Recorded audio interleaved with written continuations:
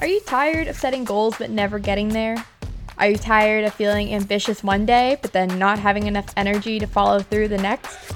Do you wish that there was a way to show up confidently and know that you're going to get results? What if I told you that there was an easier way than going on every new diet, than waking up and feeling uncomfortable in your body, a way to feel fulfilled in the gym and not burnt out? Well, guess what, personal bestie? There is. Listen, I was there too. I was a burnt out Division I athlete, spending nearly every day counting calories, weighing myself, and feeling like I wasn't getting any closer to my goals. But it does not have to be that way.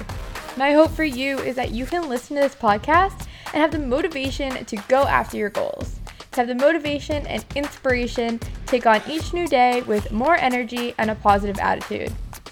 Every episode, I bring you tips on how to make getting shit done fun and not take over your life, and to have getting stronger in the gym something that lights you up, not something that you dread.